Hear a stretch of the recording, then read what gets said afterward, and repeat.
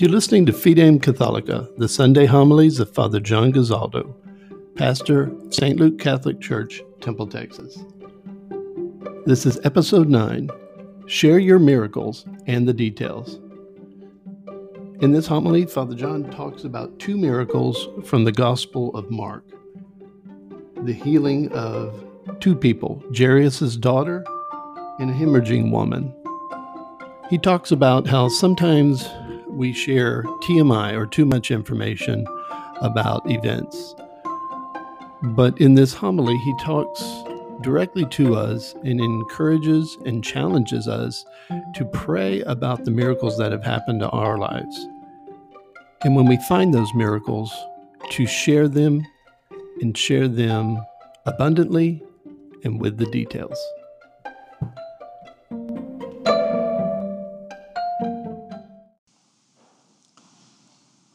The term TMI is a little acronym we use when someone is sharing with us what we believe to be too much information.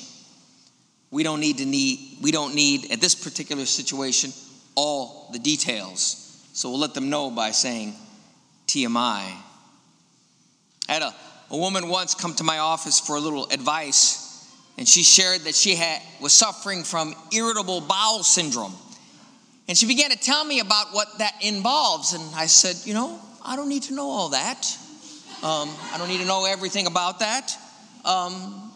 What can I do for you today? Now, for a doctor who has some time, they might need to hear all the details. But in that situation, for spiritual guidance, I don't need to know all the details of her physical health. This happens a lot. And we have to kind of be discerning on when details are important.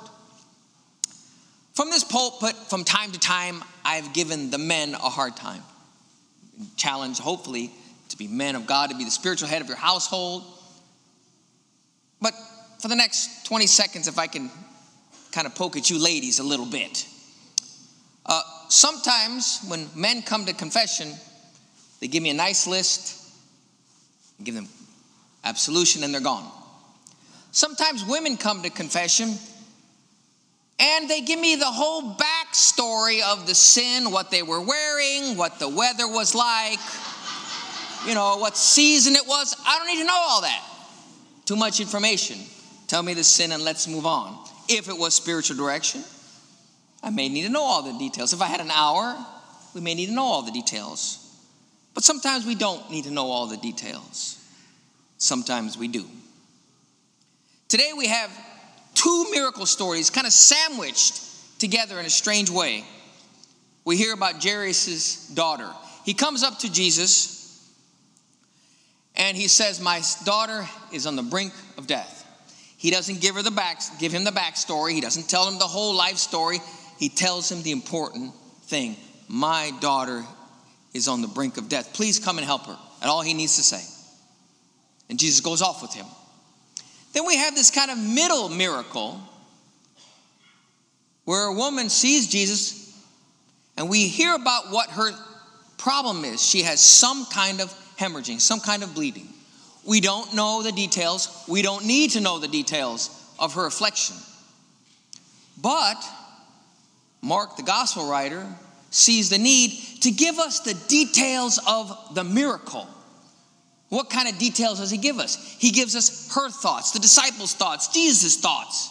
If I can just touch his clothes. Jesus feels it goes out for him. He makes a statement, who touched me? And the apostles even mock him. Look at all these people, and you're asking who touched you? Do we need to know all that? Kinda. This is the details of the miracle. The details of her as she trembled and fell before his feet. And at what he calls her, daughter, let this be your healing. Your faith has made you well.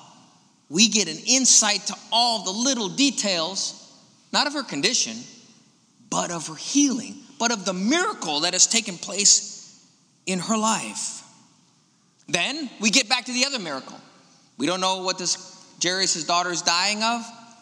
But as soon as Jesus gets to the place, to the house, we are invited into the details. What the crowd said, what the mom and dad says, what the witnesses say. He goes in and out twice of the room, who he invites in. What even kind of language he speaks. He talks to her in a kind of mixture of Hebrew and Aramaic, of Talitha kum or Talitha kumi, depending on the translation. We're invited into that. And she gets up and walks around. We hear the details of the miracle. Now, even though sometimes at the end of these miracles, Jesus tries to keep a cap on it, but I imagine that little girl and her parents told that story many times. They probably included all the backstory, the side story, the time of day, the time of year, because those details meant something in their life. And it's that story, that family story, that I think changed people's hearts. We don't hear about all those details, but I'm sure they had a chance to many times tell the story of what God had done in their life, what God had done in their family. I would ask all of you, and I would guess that most of you in here have had a miracle in your life, whether it's physical, spiritual, forgiveness of some sort, some kind of miracle. And what is the definition of a miracle? The definition of miracle is where the laws of nature are suspended. God does that sometimes, and he does it for a reason. We remember today also that all of our prayers are always answered. Let me say that again. Your prayers are always answered. Sometimes God says no. Even Jesus' prayer, can this cup pass by me? The answer was no. Paul said, can you take this thorn out of my side? The answer was no. But sometimes the answer is yes, which comes with great glory and a certain amount of burden.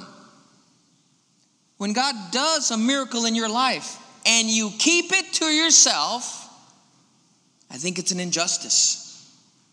It is an injustice. There was a retreat some years back at a retreat center, but the retreat was all priests. It was outside of El Paso. And it was a lot of Jesuits. It was a Jesuit retreat facility. Anyway, there was a retreat with about 30 or 40 priests. And the retreat master was a priest. But somewhere along the retreat master brought forth a man, a very poor man, to address the priest. Now, this man had a miracle in his life.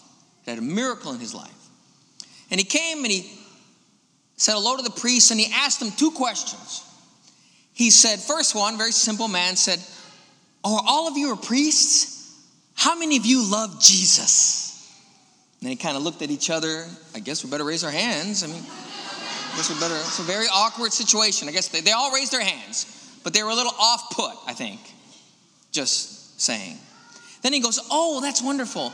And how many of you have performed a miracle? And maybe 2 or 3 raised their hands. And then he said to this whole congregation of priests, how can you say you love Jesus and you haven't performed any miracles?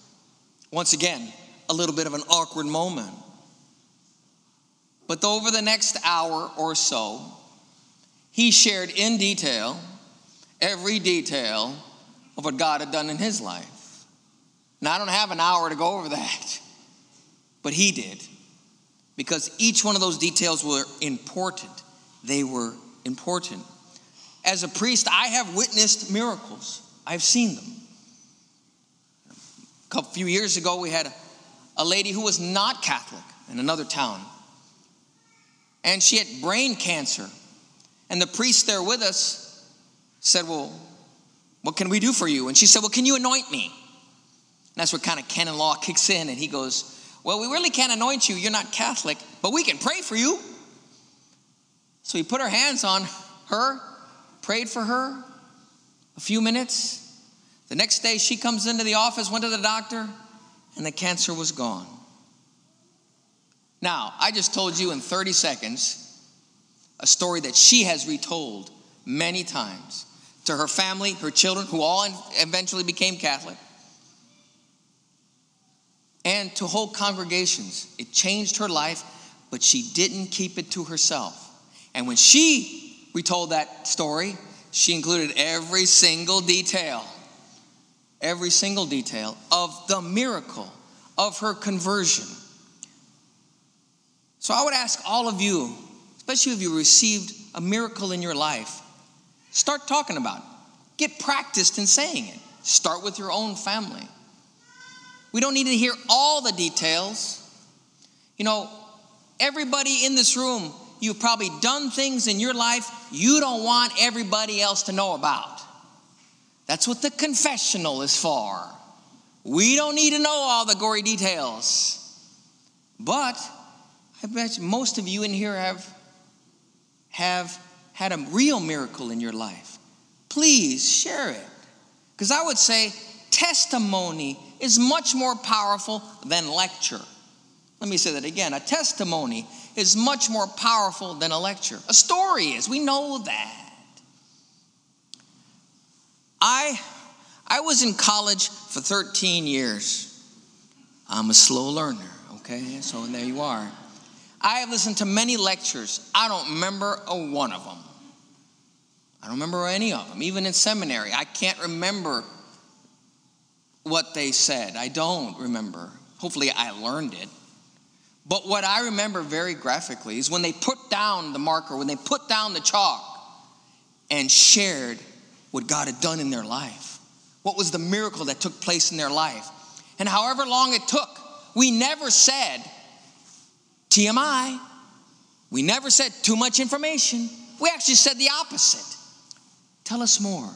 Keep talking. Even when they went overtime, they would say, oh, I'm sorry, we've gone overtime. We would say, no, we're listening. And they had our attention. Why? Because they were sharing what God had done for them, the miracle that had taken place in their life. And we only wanted more details, not less. And every time, the professor or the priest would go outside and they'd be surrounded by some students asking more questions. Saying what? Tell me less or tell me more. They all wanted to know every detail. They wanted to know more. So I guess your homework for this week is if you pray and think about it, all of you have experienced some miracle in your life. Start sharing it. Pray about the details of the miracle. And you will find when you start to share that, people will ask you to tell that story again and again. And they won't say TMI. They'll say, tell me more, tell me more.